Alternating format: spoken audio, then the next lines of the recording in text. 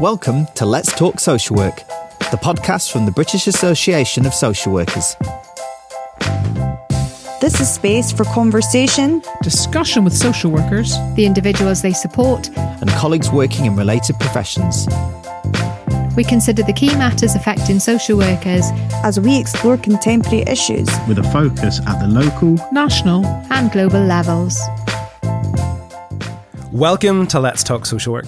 Thank you for taking the time to listen. My name is Andy McClenaghan, and in this episode of the podcast, which is made for Pride Month 2022, we will examine the issue of anti-trans discrimination and conversion therapy.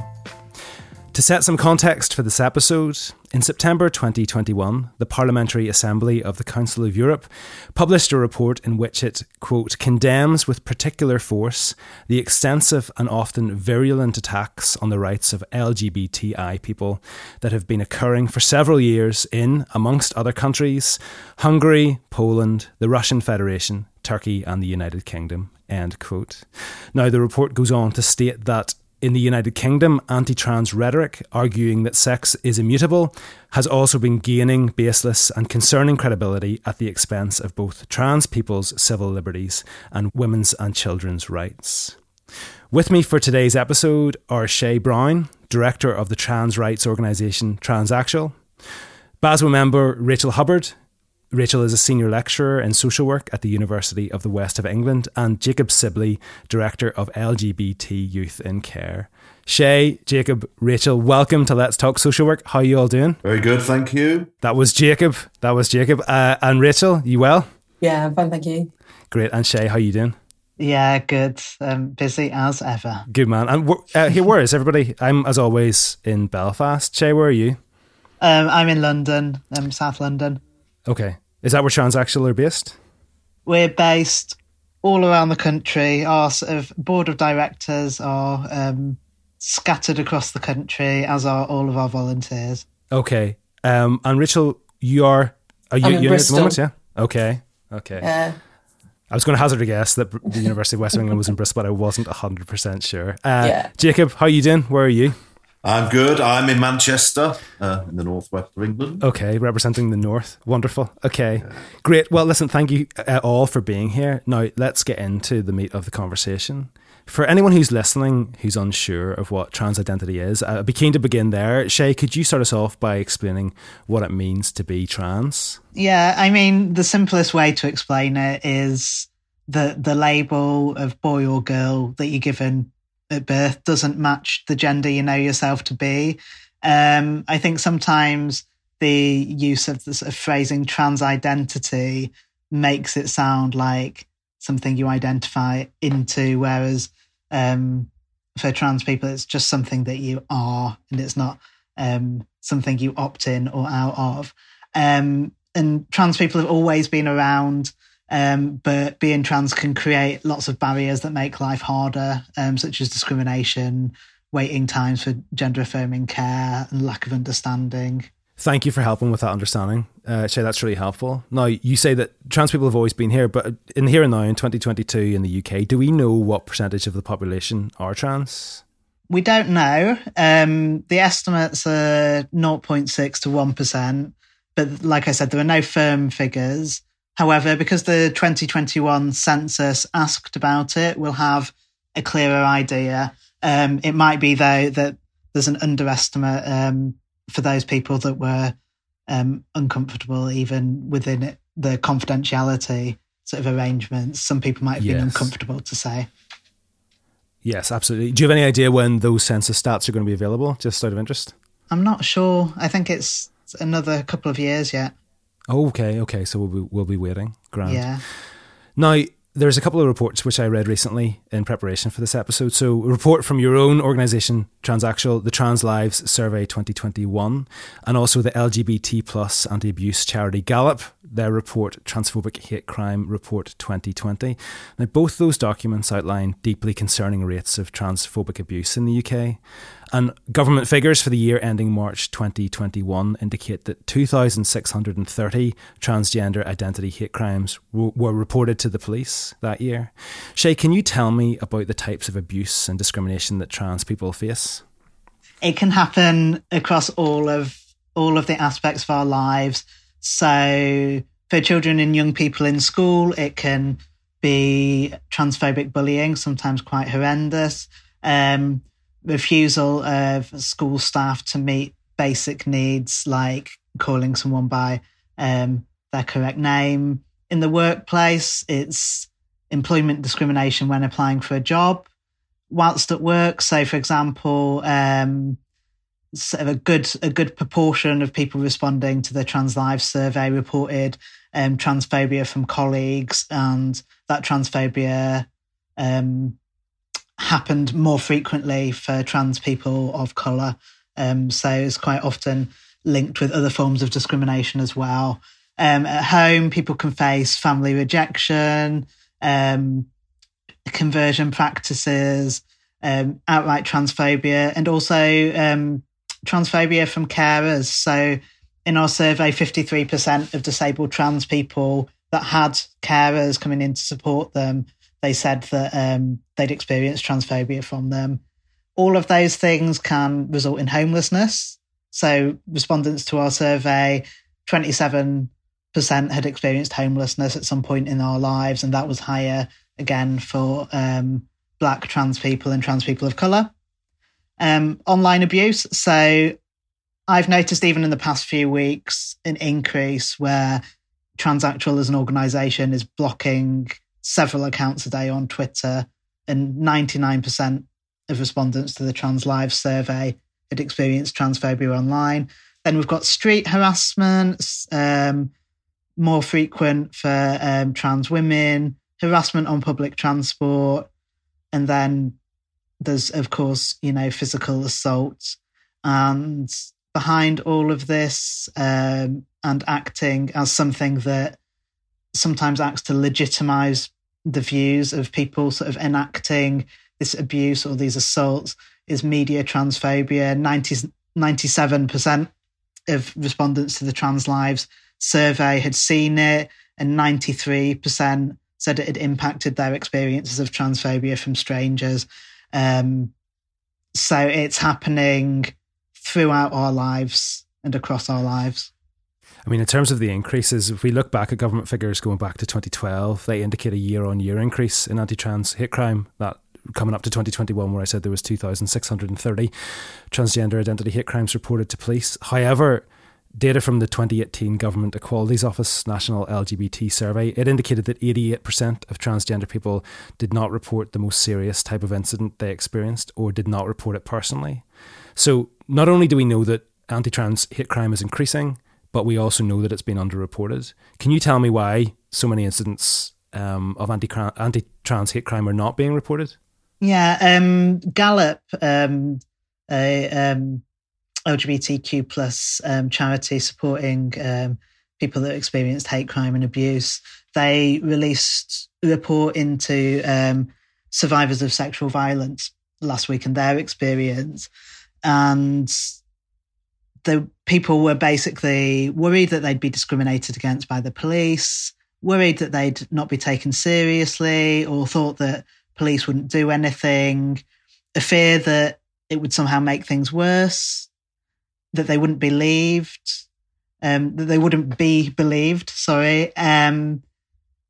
previous poor experiences. 45% of the people that did report to the police said that they were unsatisfied or very unsatisfied. And in the context of sexual assaults, of the 119 people that had reported, only 3 said the perpetrator had been convicted. So there's, a real feeling of, I can report this, but nothing will happen and it'll place me at risk of discrimination or making things worse. And then again, fears of discrimination around, based on racism as well for some people. Yeah, so intersectionality is a real issue in relation to that. Were there any examples coming out of that survey of police forces that were getting it right, or is it uniformly bad across the country? No, there were examples of people being well supported, and in those cases it was sort of people feeling understood and respected, and that often comes when there's a sort of specialist, whether it's a community outreach worker, can make a difference sometimes. In my role with the National Teaching Advisory Service, we've seen an increasing number of young people that don't want to attend school because of fear of attending school, because issues around transphobia and homophobia that they have not been dealt with effectively. But these things are not reported to the police because they're not seen as hate crime in the context. They become under bullying. So in the same way as quite a lot of sexual assaults that happen in school become kind of bullying issues rather than actual sexual assaults, that we, and I'm not suggesting we want to criminalise a load of children, but the need to educate and move forward within school environments and help schools understand that they are potentially, by their nature, excluding children, young people who are trans, by their sort of binary bias that they sort of operate within, and the sort of cis-normative operations of school and heteronormative operations of school actually don't welcome children who are LGBTQI+. But what we're actually seeing is a lot of young people saying, well, I'm not going to attend school then, I'm just not going to be there. And instead of the schools really confronting those issues around those other children, what we're seeing is, what support can we give you to keep you out? And I think that is slightly worrying as a trend. Jacob, one term you just used there was cis, and that might not be a term that everyone listening is familiar with. Could somebody explain what it means to be cisgendered? I can explain that if you like. I mean, for me, being cisgendered means that the sex assigned at birth that Shay was talking about, that, somebody's identified you physically at birth, that aligns with how I feel about my gender identity. There's that match, as opposed to sort of trans people experiencing that kind of mismatch. So, thank you for clarifying. That's really helpful. Yeah, so following on from that, Stonewall produced a report, I think it was a couple of years ago, about young people and their trajectory out of school, particularly LGBTQ plus young people. And I think there's a general trend where those who have kind of experienced homophobic, biphobic, transphobic bullying, and usually, it's the trans young people that have much more kind of significant impact for this. It has a kind of long-reaching consequences on access to further education, access to higher education, access to employment. It can kind of impact on homelessness, on social deprivation. So there's a real kind of significant long-lasting effects from those times that schools don't effectively address their LGBTQ plus pupils' experience in schools. And it may well be that's something that social workers are picking up further along the line, but don't necessarily see where that trajectory starts. So that, the real importance of schools getting a handle on this early is vital to kind of longer term effects on, as I say, kind of in this context, kind of trans young people's experiences. If I could just add to that if we look at the intersectional experience of young people in care, we know the education outcomes for children and young people in care are some of the poorest in this country, and that there have been so many measures put in place to address this, and yet we still see very poor outcomes at GCSE level for young people in care. If you then look at, if you're a trans young person who's in care, or if you're a black trans young person who's in care, your intersectionality will really quadruple, multiply the amount of barriers that you're going to face to success in employment and access to education in later life. And I think that we really need to take those things into account. For all social workers should be looking at, they're getting that better understanding of trans issues and how they impact on children and young people, so that they can help those children and young people progress further. But particularly then when you look at children and young people with disabilities or neurodiverse young people, and how we can take that understanding forward to make sure we get the best adult services for those young people moving forwards. Yeah, I was just going to add to what both Jacob and Rachel have said. In the Shutout report from Stonewall that Rachel was talking about, another theme that came up was people that were young carers, and especially LGBTQ plus young carers being more likely to leave education or not be in employment because of those multiple stressful factors going on in their lives. It's, for a sort of a trans young person who's also a young carer. And it's like Jacob said, it's that real intersectionality that social workers need to be aware of and be considering. And all of these issues are going to impact in terms of life satisfaction, quality of life. We come back to the government's national LGBT survey, which I mentioned a few minutes ago. So it compares levels of life satisfaction. So compared to a UK average of 7.7 out of 10, trans women score 5.5, as do non-binary people, and trans men score 5.1 out of 10. Now, to what extent do you think that is down to the discrimination faced by trans people, which we've been discussing for the last few minutes, Shay? So discrimination can play a big part, but also dysphoria has a huge impact. So dysphoria is where you don't feel right about something about your body, perhaps, or can be sometimes social dysphoria. You don't feel right about the way other people see you. So for me, for example, I might experience dysphoria on the phone because I'm worried about my voice. And I think, people are going to think I'm a woman because my voice is a bit higher.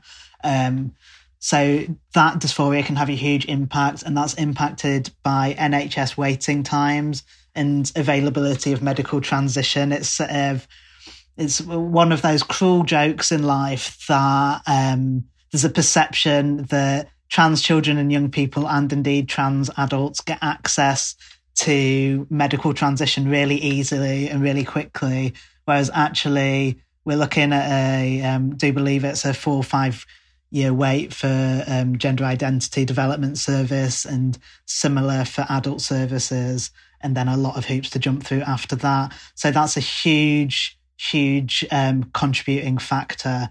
But also, you're right, discrimination, it can be experiences of trauma related to discrimination, minority stress. So that's not necessarily linked to trauma, but ongoing sort of microaggressions and sort of experiences of everyday transphobia that sort of you kind of get used to, but they add up. And that stress of having to sort of, overcome lots of barriers in your life. Just to get me right on this, when you talk about everyday transphobia, you could give us a couple of examples, maybe. I'm aware of the concept of people being dead named. Is that what you're talking about? Yeah, although that's not dead naming, calling someone by their old name. It can be transphobia, but it might not be. Sometimes it's an honest mistake. But yeah, being called by the wrong name. Picking up a newspaper and seeing what they're saying about trans people now, and sort of being portrayed as abnormal or something bad, getting funny looks in the supermarket when, my friend was telling me the other day she was out with her kids and one of her kids said, "Oh, Mum, you've got a funny look again." That sort of thing. And it's the feeling of sort of constantly having to battle through these things is exhausting. And it's exhausting for me, and I'm really quite privileged in many regards. And sort of Rachel and Jacob had both touched on the sort of economic impact as well. So if you think about someone's lifespan, thinking about experiences of bullying at school, which can impact plans for future education, and there's linked to that in Stonewall's school report from 2017 that people, trans children, young people in particular, were saying that their experience of bullying had impacted their plans for future education. There's money worries about, or money worries that come as a consequence of workplace discrimination. So being looked over for promotions, struggling to get the job in the first place, or having had issues for people that have come out later in life, having had issues in the workplace, and then wanting to make a career change, and often sort of having to come lower in on the salary scale. And then, people paying privately for treatment because it's something that's going to help them to cope with dysphoria. And then, housing issues, which can be related to family issues, and, thinking of young people being made homeless. LGBTQ+ young people are more likely to have been homeless than anyone else. And it's sort of it all creates this sort of, yes, we've got the discrimination, direct discrimination, we've got minority stress, we've got trauma, we've got dysphoria, but then it's those economic things that people don't always think of that are impacted by discrimination. But it's not people don't always experience it. And then multiple oppressions, if you're disabled or if you're a person of colour, it's additional things. Yeah, I wanted to kind of add to what Shay was talking about, because my professional background is working with older adults and with working with people with disabilities. And I think there's sometimes a risk that we tend to talk about kind of younger trans people quite a lot, but actually the experiences of older trans people, there's quite a lot of research. There's been research done by Swansea University about the real fears that older people have for the risk of facing discrimination in care in older life. So, will residential care settings recognise or understand, a trans experience, or, if you're in need of kind of intimate personal care, what's that going to feel like? Are you going to feel confident and trust that people will treat you with respect? And I think that, that's a lot of that. It's not just about the discrimination itself. It's about the fear. A lot of people avoid situations because of the fear of what might happen, not just, having experienced maybe transphobic incidents themselves. So, yeah, I think that there's issues of discrimination kind of all across people's lives and we've already talked quite a bit, I think, about kind of intersectionality. From each direction that we think about as social workers, there's potential and actual kind of experiences of discrimination that we need to be really, really kind of aware of. Jacob, you were trying to come in? I was just coming up on the point of people being dead named, and where we have had issues within social care, as Rachel mentioned, that the sort of systems don't support people using their real name.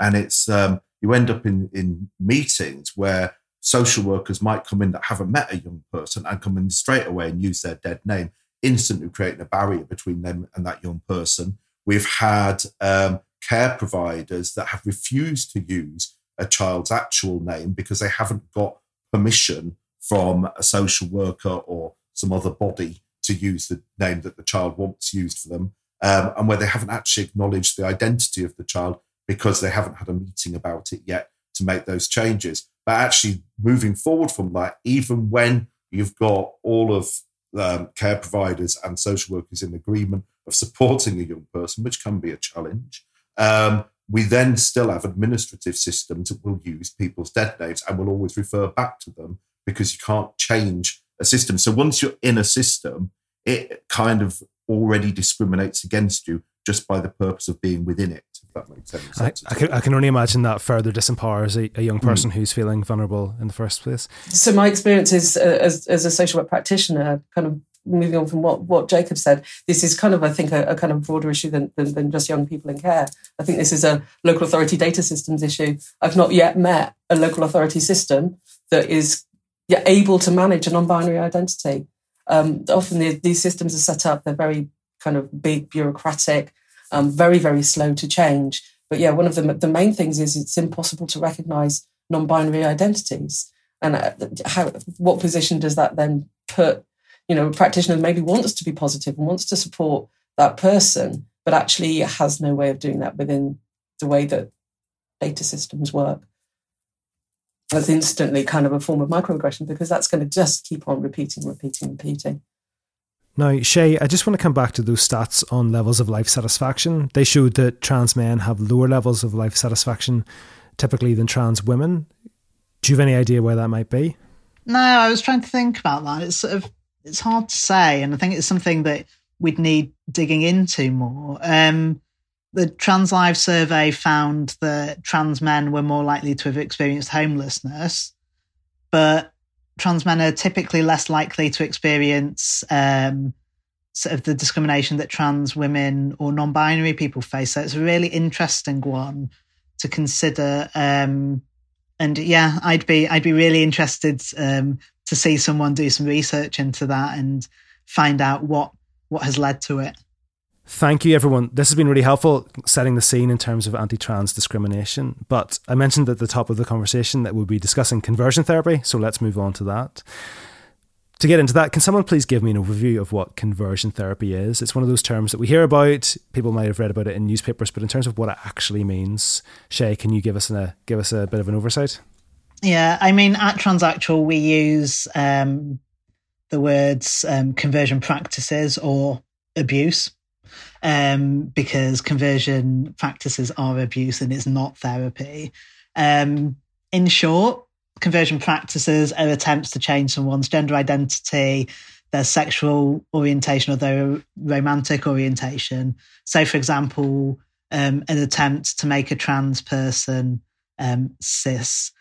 What it isn't, which is where there's some confusion, it isn't therapy that supports someone to explore their identity.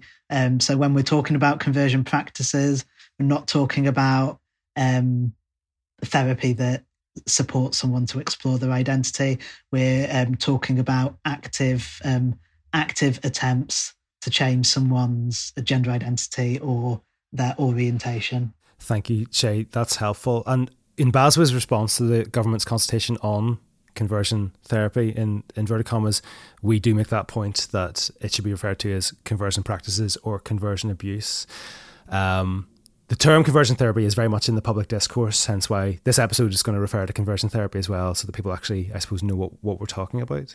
I'm keen to know about the context in which conversion therapy is practiced. I'm looking back into the olden days of those who probably know about Reckers and what they would call the Feminine Boy Project that was run in California, where a lot of conversion practices were developed in the United States. And it was mainly around families wanting their child to be their gender they'd been assigned at birth, really, or to act in that way. And it's generally based on a world of transphobia and homophobia that were rife in that. I think that we have seen a push towards understanding conversion therapy in the religious context because of more media attention paid to that. There's Netflix films around that and so on. And I think that people understand that more easily. But I think there's a kind of backdoor conversion therapy, which happens, conversion abuse, where people are engaged in other forms of therapy and they are not having their gender affirmed during that therapy. And in that process, they are being questioned about who they are. So particularly when we look at young people and adults who have contacts with social care, a lot of their identity is pathologized. A lot of the time it is questioned, rather than adults and young people who don't have that contact with social care. And in pathologizing the experience and the being of a person, we're then questioning the validity of their existence. And I think that is one of the cruelest things that happens within that context. And it's not a sort of an exclusively religious context, because I think you mentioned that, Jacob, that's kind of presumed at times, yeah? No, not at all. I mean, certainly the development of therapies to change people from regarding sexual orientation and trans identities from the 60s and 70s, people will be aware of the use of electric shocks, people will be aware of talking therapies, and then when you move forward to Reckers, then you get to therapies that are meant to be more positive and more affirming of their birth assigned gender, and that was the real sort of context they were working in. But it was often parents' views were really, they promoted the idea that you should be scared of your child growing up as an LGBTQI plus person, and because of the discrimination they would face, and therefore it would be better to change them into a cis straight person. And that was the fear that really motivated people to engage in those practices, I think. And I think that's still probably quite prevalent. And as we see in the UK, with the growing levels of hate crime and exclusion of all LGBTQ plus people, that actually you can see why parents would have those fears and other family members. What we then find it harder to recognise is maybe people, adults who have learning disabilities or who are neurodiverse. Are they being provided with gender-affirming contexts through their care, through their treatments that they may be having otherwise? And if they're not, then actually some of those could really fall into sort of gender abuse, really, within that sort of context. So I recently watched that film, The Miseducation of Cameron Post. Has anyone seen that? Mm-hmm. No, it was set in the USA. So I don't know how accurate it was in terms of its depiction of conversion therapy. I thought the depiction of evangelicalism was scarily accurate. It's something I'm more familiar with than conversion therapy. Does anyone have an opinion on how kind of well that portrayed the process? Because we only get what we get from the media. I think unless you've been through it, my only direct friend who's experienced conversion therapy was sent by his mother, who was from West Africa, to West Africa, where he was horribly abused for 3 months and came back with all the symptoms of someone who'd been horribly abused for 3 months, but he was still gay. So that's my only experience. Yeah, and I think it's really important sort of recognise where, those sort of quite horrible sort of electroshock treatments that we sort of think of as in the past, and the more obvious forms of conversion practice, sometimes there's that level of family abuse of taking someone overseas for that. And, other sorts of family abuse can be, things like where someone has had access to healthcare, withholding that or withdrawing it, and sort of forcing someone as part of an abusive situation into medical detransition. For example, if we're talking about an adult that's in an abusive relationship.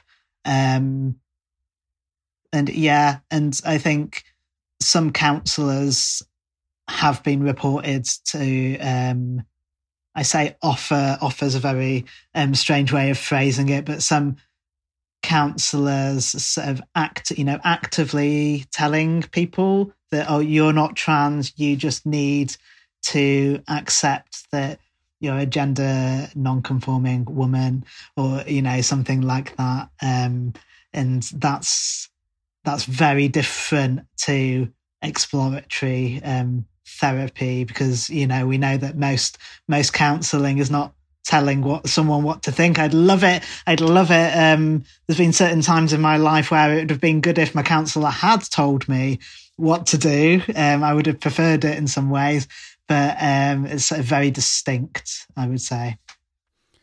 See, the point when I was talking about that film, The Miseducation of Cameron Post, that was a representation of conversion therapy done in a religious context. And in terms of like physical interventions, there was nothing which could be seen there as physically abusive. But in terms of the concept of spiritual abuse, telling somebody what is right for them, going back a few months, we did an episode with Lemn Sissay, the poet, and he was talking about, we weren't talking about conversion therapy, but we were talking about spiritual abuse in the context of his upbringing, and having the devil prayed out of him because he was a naughty child, that sort of thing. But the concept of being told that you've got the devil in you and we need to pray it out of you to fix you, I don't know if anyone in the conversation here has a religious background, but just the impact that can have on someone's psyche, to be told that you're fundamentally and thoroughly broken and we need to pray that out of you. I know that is the message in terms of the brokenness or, needing to be changed in any context of conversion therapy. But, I just think that is the impact that must have on an individual. I can't even begin to imagine.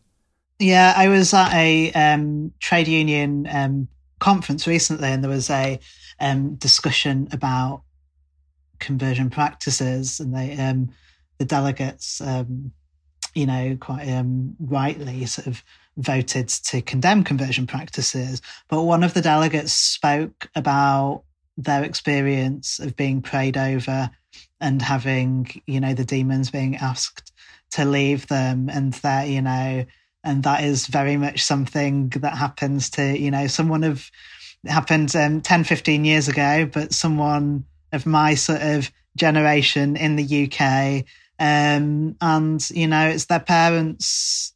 At the time they were sort of 19, they were home from uni, and their parents thought they were doing the right thing by them at the time. And, since then it's all been sort of reconciled, but the vivid nature with which they spoke about it just shows how much it has stayed with them. It was very, very potent sort of sensory description of that experience is, very, very upsetting. And I can't even imagine what it was like for them. It brings in the concept of eternity to the whole thing. It's not just this life, you're essentially, that's you forever. Jacob? What I was going to say is around professionals in safeguarding boards recognising what conversion therapy is, because I think at the minute we struggle with what is, acceptable religious practice, for example, in praying over a child, and what is abusive practice. I'm praying over this child to stop them being naughty, therefore I'm doing this, And I think that if we don't have that training for safeguarding boards, they're not going to know whether that be vulnerable adults or children. Social workers are not going to know how to recognise what is abusive conversion practice. And there's a long way to go in that, because a family may choose to send their child to a private psychiatrist, for example, to promote change in them with that agenda, but it might not be as open in that. And how we're going to help anyone, so you're talking about schools, youth workers, sports clubs even, recognising that children are having these things inflicted upon them, that people are enabled to make positive choices as adults, that their safeguarding needs are met, and that we're not allowing these things to happen right in front of us because we can't actually recognise what's happening. In terms of the prevalence of conversion therapy, I was looking at some stats from Stonewall. So 1 in 5 trans people have been pressured to access services to suppress their gender identity when accessing healthcare services. And then moving on to a survey by Gallup, we mentioned Gallup earlier, 5% of LGBT people explained they've experienced conversion practices driven by family members. And among those who identified as trans or non-binary, this proportion increased to 11%. So we've talked about conversion therapy in terms of what it does to the individual. It's an abuse. The other issue, though, then is looking at the impact on that individual that has arisen from their own family requiring them, telling them you need to do this. There's there's 2 levels there of trauma. What does it mean to an individual to be told by your own family you need to get fixed? I think it's just really, really, you're kind of answering your own question, really, because I think what impact that has is about trauma. It's about, my family doesn't think I'm how I feel is valid, I'm not good enough for them. It's one of the reasons why we have all the statistics that we have about, the mental health of trans people, who are much more likely to experience severe mental ill health, about rates of suicide amongst trans people. It has its outcomes in trans people's mental health because of rejection, because of fear of being isolated, because of I have these feelings, they're going nowhere, I'm being told that they're wrong in whatever way, whether it's medically or whether it's because of kind of your religious values. It's all about saying who you are is wrong and needs correcting in whatever form that is. And that's obviously going to have a significant impact on people. And that impact is, comes out kind of visibly through trauma. In response to that, the government has outlined its plans to outlaw conversion therapy for gay and bisexual people in England and Wales, but it's confirmed that the ban would not cover conversion therapy with trans people. Do we know why trans people are going to be left out of that ban? In short, it's transphobia. You're welcome to expand on that, Shay. That was a short answer. No, it is a short. It is a short but accurate answer. And I found it really interesting that the news about trans people not being included in the ban. I was very interested to see that that came out just a couple of weeks before the local elections. And in that short couple of weeks before the local elections, we had lots of things happening in quick succession. So we had the sort of statement that trans people weren't going to be included in ban on conversion practices, which is not something that the Minister for Women and Equalities had been told about.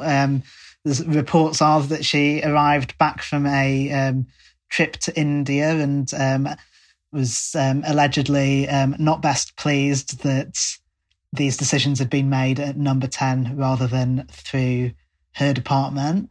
Within that short lead up to the local elections, we had Sajid Javid saying things about trans people's access to healthcare that were just inaccurate. We had the Prime Minister stoking culture wars around trans people's participation in sport, and we had lots of government ministers within a very short space of time coming out and saying negative things about trans people. It's calmed down a bit since the local elections, but then, you know, on at the weekend there was something in the press that the Attorney General had suggested that teachers don't, this is very much in inverted commas, don't pander to trans and non-binary children and young people. And it was, you know, it's quite remarkable because it showed sort of it's been widely condemned by sort of lots of organisations, and quite remarkable in sort of lack of understanding of that trans people of all ages are protected by the characteristic of gender reassignment in the Equality Act, and sort of in direct contradiction to what the law says and what indeed DFE guidance says. And so this is all part of a bigger picture of worryingly transphobic comments coming from the current government. It's been suggested that the government's decision was also influenced by the interim report from the Independent Review of Gender Identity Services for Children and Young People. Now, that was commissioned by NHS England. It's known as the Cass Review. The chair of the review is Dr. Hilary Cass. That was published back in February. There was just a point in the review, something to flag up from that. The review points to differences in the approaches advocated by clinicians, some more strongly affirmative and some more cautious in terms of the use of physical intervention. So the suggestion that review fed into the government's decision, I'd be keen to have a perspective on that. I think there's more than one perspective on that, because if it was informed by the Cass Review in some respects is quite balanced, or certainly tries to be balanced. I would be more inclined to see, particularly the leadership of the current government, being more informed by kind of wider right-wing thought that's actively hostile to trans people. I would love it to have been informed by something in the nature of a review of gender care for young people, but I don't believe that that's the case. I think this is a wider political issue. But I think that the Cass Review is interesting in what it does. I dislike intensely the balancing of affirmative approaches to gender care for young people with caution, because actually an affirmative approach is quite cautious, but it's by using the term cautious, it suggests that somehow being affirmative of a young person's gender identity is somehow reckless. That's kind of the impression that that's giving. And I think that that's really concerning that language is being used in a review that tries otherwise to be more balanced. It puts forward the very clear idea that not acting in terms of supporting trans young people in their identity is a neutral act. So not giving blockers where they're needed, not providing supportive care where it's needed. It's not neutral. Waiting is not a neutral act. For young people, the progress of puberty particularly can have a significant impact on young people's mental health. There is a growing body of evidence that supports this view.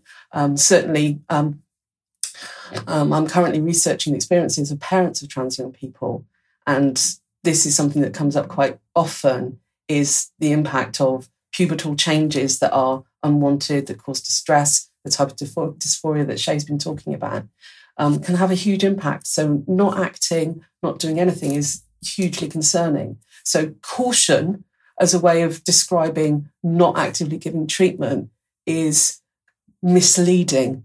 So, I would be cautious in using the word cautious. You see what I mean? I just want to come in there in terms of the Cass review. It flags uncertainty about the use of hormone treatments. Dr. Cass recognises some, people will be worried about the suggestion that hormone treatments could be stopped. But she does point to a lack of information in terms of the long-term effects and explains that further work is needed to understand them. That's also interesting in itself, because there's actually quite a large body of research. What that is doing is kind of parroting a notion that there isn't a body of research. So the use of puberty blockers is long established for many, many decades for precocious puberty. So for delaying puberty where it might occur in kind of 7-8-year-olds, for example. So the outcome the longer term effects of that are quite well known. There are ongoing kind of trials and research around the use of puberty blockers in gender care. So it is newer, but I would say it's not that there's no evidence. I think that's a little bit curious, really. Well, it's not curious as an approach. It follows a path. I think there's often a lot of misapprehension that people don't understand the current model of gender care for young people. There's a presumption that it's really easy to get on puberty blockers. It's not. There's a presumption that it's really, children get treated with cross-sex hormones, which are even harder to get to. This can be not just with the waiting list, but actually the length of time it takes to go through the assessment process for the Gender Identity Development Service in the UK is very long. Takes a lot of justifying.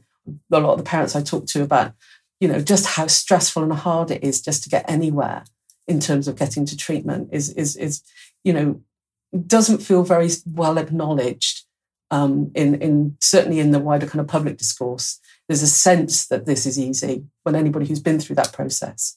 And there is research about this. So Cal Horton's been doing some really interesting research recently that was published last year that talks about the experience of parents going through the Gender Identity Development Service. And they talk about how they don't feel believed, how they have to fight, how much effort they have to make sure that their children's voices are heard.